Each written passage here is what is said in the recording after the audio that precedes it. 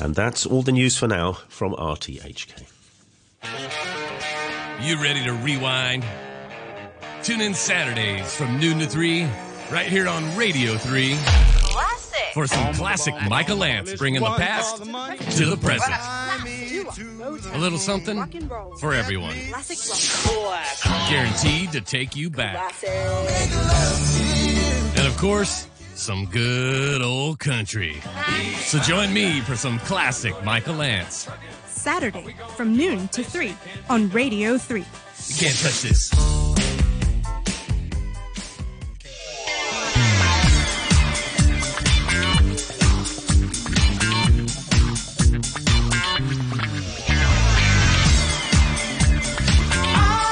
RTHK Radio 3.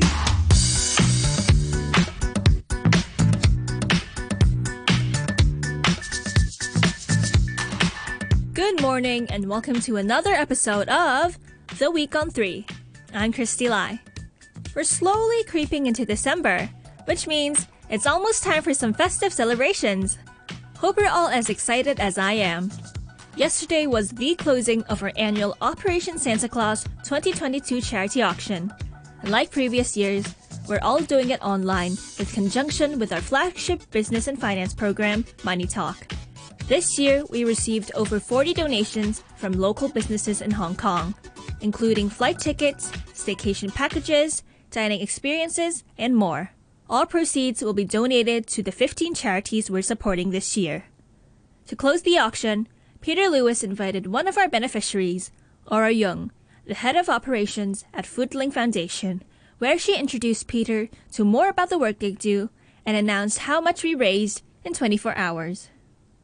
And Operation Santa Claus has now been in its 35th year since 1988. We've raised more than $353 million for 323 charities.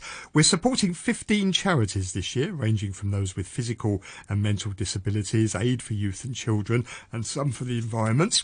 And one of the beneficiaries is with me right now, Aurea Young, who's head of operations at Foodlink Foundation. Morning, Aurea. Morning, Peter. Tell me a little bit about Foodlink Foundation. What do you do? Okay, Foodlink Foundation has been in operation for over 20 years already. We become a registered local charity 12 years ago. We collect surplus food from our food donor partners, including top hotels, members clubs, international school canteens, corporate canteens, hospital food distributors, and then send these food to our beneficiary partners, which include beneficiaries from different walks of life, like homeless, low-income families, mental rehabilitation individuals, and then also low-income families, elderlies. There must be a lot of people, actually, I should imagine, that fall into that category here in Hong Kong that are in need of this type of service. Yes, indeed. Actually, in Hong Kong, we have over 1.65 million people living in poverty. Okay. And is there a lot of food waste in Hong Kong? And are hotels and restaurants realising that, this can be put to a good use? Of course. In Hong Kong, people like buffet a lot. So just as an example, last year we collected a total of 566 tons of surplus food and served over 1.3 million meals to people in need. That's incredible. Yes, indeed. That's a lot of meals. So how many volunteers do you have sort of helping you, and where do they come from? Oh, our volunteers come from people from all sectors. So sometimes we have even senior volunteers, we have kids volunteers, we have people from any age group. So we have over thousands of volunteers supporting our work. Great. Well, we're trying to raise money for you and our other, all of our 15 beneficiaries. Once again, just a couple of minutes left to bid on the auction. Go to the Radio 3 homepage, www.rthk.hk/Radio 3. The auction will close on the dot at 8:25. You can still donate after the auction has closed, but you won't be able to bid anymore on the item. So please be generous, because every single dollar that we raise goes to a good cause. Tell me about Operation Santa Claus. How's that helped you? We are very blessed that this year we got funding from Operation Santa Claus for opening up a pop-up store in Kowloon East, because we have a partner which is one of the big supermarket chains. So we collect a lot of surplus food from them, like fresh produce, sometimes ugly fruits, but they are still good to eat, vegetables or dry food. So there's a lot of surplus food, and they are very nutritious, healthy food. So then we will put these food into this pop-up store where the beneficiaries can come to the store and collect them free of charge.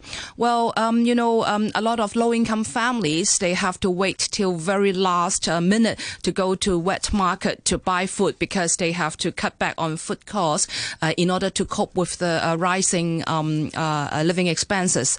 So with this pop-up store, the mummies won't have to wait till the very last minute to get food for their kids. So the money is going to really helping you expand and help you do more to serve the local community here. Exactly. Well, it's great. Well, look, we really appreciate the work that you're doing on charities like Foodlink and the good that you're doing for local people. The auction has closed now, so we can tell you how much we've raised. So I tell you what, Oria, why don't you tell our listeners and tell everyone how much we've raised so far? Oh, wow, Peter, I see a very good number here. $74,849. Wow. That is great. That's fantastic. That's a really good amount. That beats the amount we raised last year when we did the charity auction. So thank you to everyone who's been bidding on that and helping to donate to the auction. How do you feel about that? It's a great number, isn't it? And it's going to help you and all of our other beneficiaries as well. Yes, Peter. Actually, I feel very heartwarming because it's really nice to see that people from different sectors are supporting a good cause. Yeah, and it's been a difficult year, hasn't it, for people in Hong Kong? But it's still important to remember that however hard things are, there are people worse off than us. Yes. And you come across them every day, I suspect. Yes, I think it is actually a blessing if we could help people who are less fortunate than us. And any particular plans going forward, how you'd like to sort of expand the operation? Oh, yes. You know what? Christmas is coming up. So we are actually appealing to different people from food industries, hotels or restaurants. Perhaps they could support our Christmas food donation program. So we are appealing for food like turkey, ham, where we can send to these low-income families to celebrate Christmas. Okay. I mean, it's a great idea because as we talked about earlier, there is a lot of wastage going on in Hong Kong, so this is a really good way of making sure we use the things we produce and the things that we don't eat, and it doesn't just get thrown away. Yes, and every time when I see that the kids or a senior, their smile when we bring these food to them is really, really very heartwarming. Well, Oria, thank you very much for coming in this morning and helping us close the auction, and congratulations on all the good work that you do for the needy and the hungry in Hong Kong. Well, thank you, Peter, for having Foodlink here this morning. And let me just remind you again, the amount we've raised, $74,849. That's a fantastic amount. So thank you very much indeed for your kind and generous donations to this charity auction and for helping to support Operation Santa Claus. Many people from Radio 3 have been involved in making this a success, but special thanks in particular to Andrew Dembeder. He went cap in hand to a lot of local businesses and persuaded them to provide the items we've been auctioning, and also to our Money Talk producer, Christy Lai, who's been organising the auction website and many other things as well to help make this success. And thank you once again to you for your support. Ora Young, Head of Operations at the Foodlink Foundation, and she was speaking to Peter Lewis on Money Talk. If you missed the auction this year, you can always donate to Operation Santa Claus at oschk.org. Since it's getting colder, it's always nice to have something warm. Hot pot or Da Bin Lo is what comes to mind.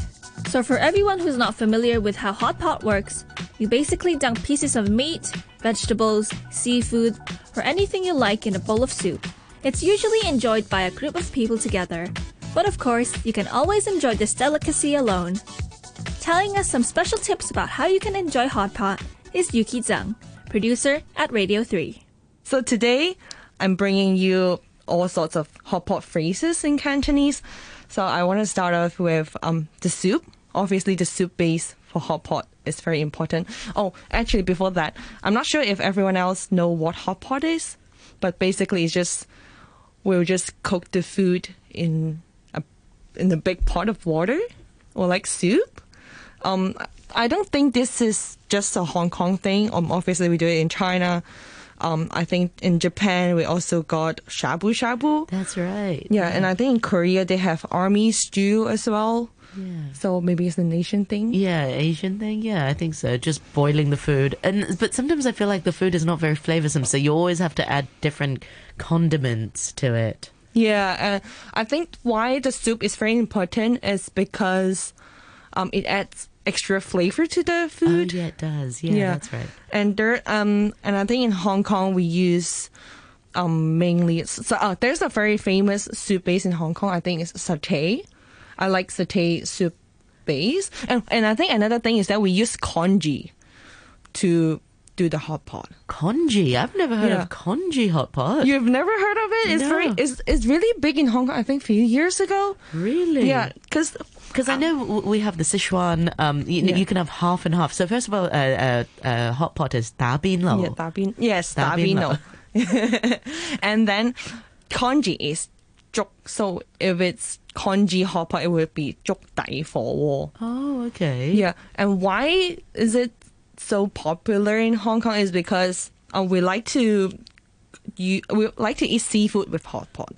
So after you cook seafood with congee, all the congee absorbs all the seafood flavors, so it will taste super good. Oh, I see. Okay, I didn't realize that. But I know. Normally you shouldn't drink the soup because it's really it's really heaty. So because it's absorbed all the flavors, all the maybe beef and all the other things. So that they advise you not to drink the. Yes, I think for zhuk dai it's different. Okay, it's different. Yeah, because that's already long. That's already cold. I think zhuk is a bit long, isn't it? I think so. Yes. Yeah, maybe. Someone can correct us. Of course. And now I want to talk about, because obviously hot pot for meat, the meat is very important. So we eat beef, pork, chicken. We also eat all sorts of balls, fish balls, beef balls, pork balls, squid balls. Of course, just like I mentioned, seafood. We'll eat fish, yu, shrimps, ha, crabs, hai. Yeah. Yu ha hai. Yu ha hai, yeah. Yes. Oh, and now I want to bring in some controversial items for hot pot. Ooh. Yeah. What sorts of... Is it new... are you going to talk about like duck blood or something like that? Yeah. But duck blood is apu. I think it's very famous in Taiwan. Oh, really? Yeah. Okay. No, I've never tried that. Yeah, me neither. I personally don't like the texture, but I know... What's the texture? Is it a bit like jelly, a bit congealed? It's like a chewy tofu. Oh, okay. If I recall correctly, because I only tried it once. Yes. Yeah. And another item is I like Spam. Oh, Spam. I like to eat hot pot with Spam, but then I know a lot of people think it's weird. Yeah, no, you just boil the luncheon meat, but I personally so like boring. it a lot. I just maybe have some meat and just some veggies, and that's about it. Or maybe instant noodles. I've tried that. Yeah. I'm a carbs person too, so that's why I like to eat with Spam, is because Spam goes so well with noodles. Yeah, okay. Yeah, and another item is coriander. Oh, okay. Yim sai. Yeah. Okay. People like yim sai, but then I personally, I really don't like the taste. But then either you like it or you hate it. Kind of like Marmite. You either like it or you don't like it. Yeah, I don't like Marmite either. Yeah. And one last thing is gai ji. Do you know what's gai ji? Gai ji. Gai, is it chicken? Yeah, so it's chicken testicles. Oh, really? Yeah. Oh, whoa. I know some people really like the texture. Like, it's like it will not like burst in your mouth, but then I don't know. Is it kind of like the salmon roe? Similar to like that texture. Yeah, and then people said it's very good for your body or it's very good for you, but then I just don't really like it and I find it very I've weird. never even seen that on the menu before. Wow. Oh, really? Yeah. Well, you're totally teaching me some new stuff. Yeah, so it's gaiji. If you want to try, then you can try. Yeah. I think it's particularly good for men. Okay. Yeah. Well, in Chinese obviously, medicine is always like that yi yin bo yin. Yi yin bo yin, yeah. The shape will be good for the whatever shape the food is. It's good for the shape of your body. Yes. Yeah. So that's... kidney beans is good for the kidney. Oh, it's true, yeah. yes. Okay. Oh, yeah. Well, according to Chinese medicine beliefs. Okay. Yeah. Oh, another. Oh, then now it goes to must-eat items.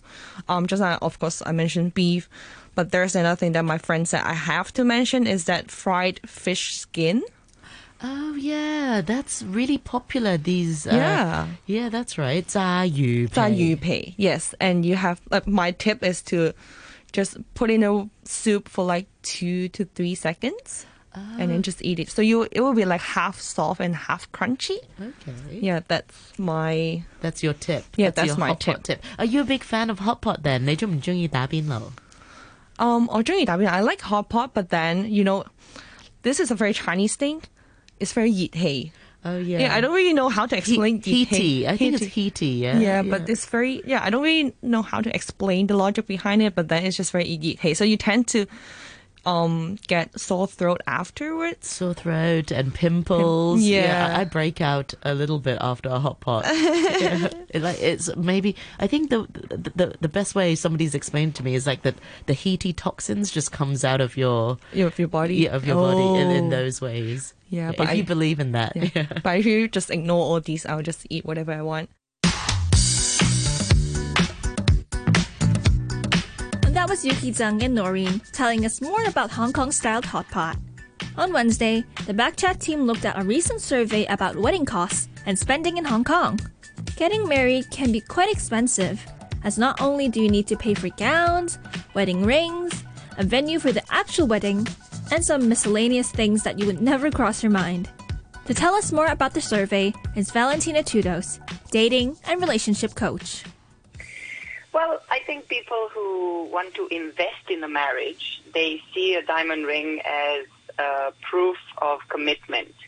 And I think culturally we've all been educated to believe that our value has to be as high as possible. So when someone proposes to us, I think the size of the diamond is the actual proof of that commitment.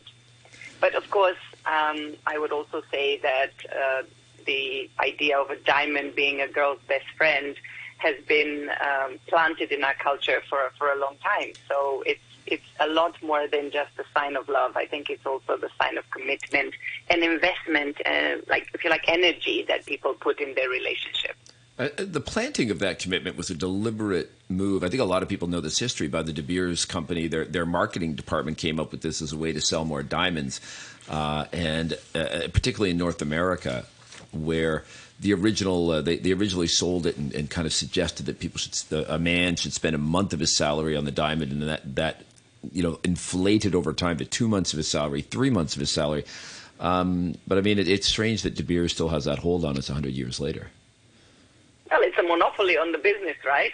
And this idea has obviously been perpetuated by culture and the way we see a wedding as a merging of two families. And I was actually surprised in the survey to see this idea of betrothal money. I didn't know this was still a thing.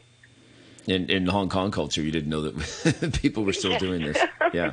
Yes, I didn't. I wasn't actually aware that people are supposed to pay money to get a wife, but it is still obviously the case. Right. I just want to go back to the finding where it says 56% of the brides-to-be said they would reject a proposal without a diamond ring. Is it just happening in Hong Kong, or do you know if it's the same situation in other places?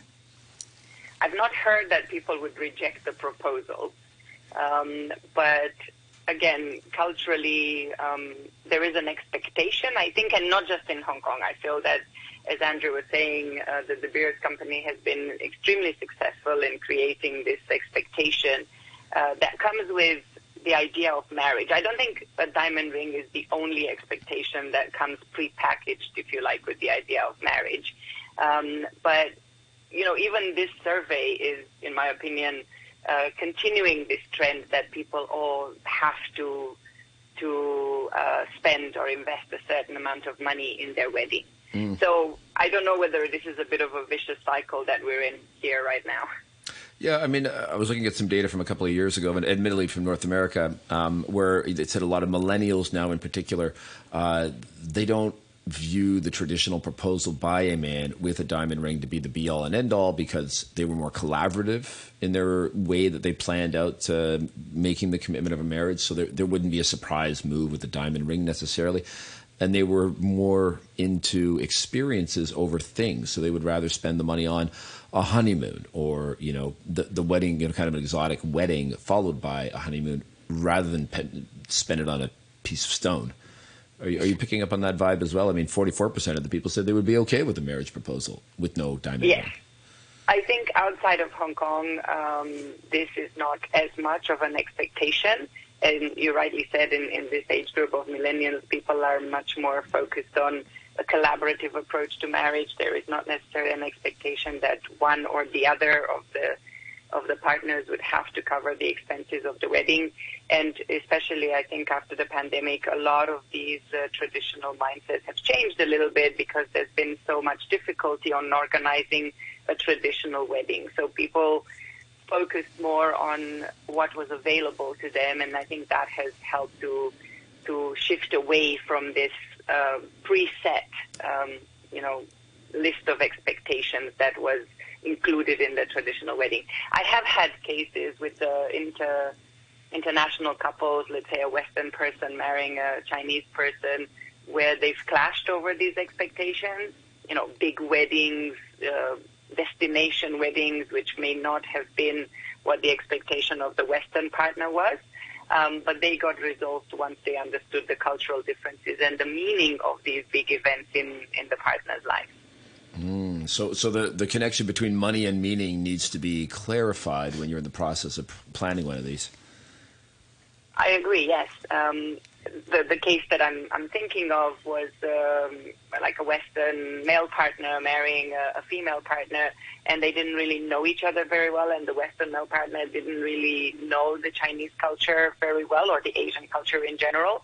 So there was a big shock when they heard the amount of money that was needed for 2 different wedding receptions and the number of guests and so on. So that caused a little bit of pre-wedding disagreements, but fortunately they all got resolved with a little bit of understanding of, as you said, meaning. Why do we have to have X, Y, Z on the list, and why do we have to have 2 weddings, and why do we have to invite so many people? Because I think this concept of a marriage in front of lots of people has changed a lot in the Western society. People don't really care so much about impressing, the broader community, but it's much more about the couple and their close friends.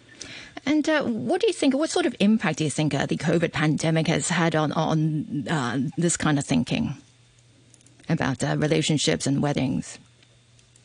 I think it's brought people to be a little bit more realistic, if you like, or much more practical. I think a lot of the wedding culture before was very much about making a big splash, showing everyone what a happy couple we are, and, creating it as a big event in people's lives. I think obviously the pandemic has brought these big dreams to a halt because people have had to postpone their wedding celebrations and so on. And I think a lot of, at least people I know, have lost patience with all the different restrictions and decided to just go on and do smaller ceremonies and still tie the knot, so to speak, without that social aspect playing as important a role as they used to play.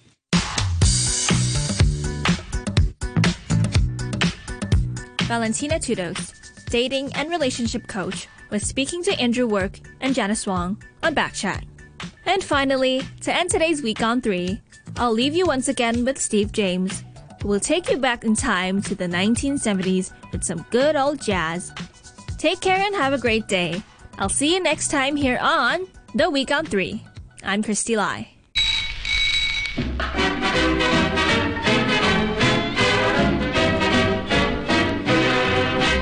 Oh, the factories may be roaring with the boom-a-lacka, zoom-a-lacka-wee, but there isn't any roar when the clock strikes 4. Everything stops for tea. Oh, they may be playing football, and the crowd is yelling, kill the referee, kill the referee. But no matter what the score, when the clock strikes 4, tea time. Everything stops for tea. Tea break this afternoon.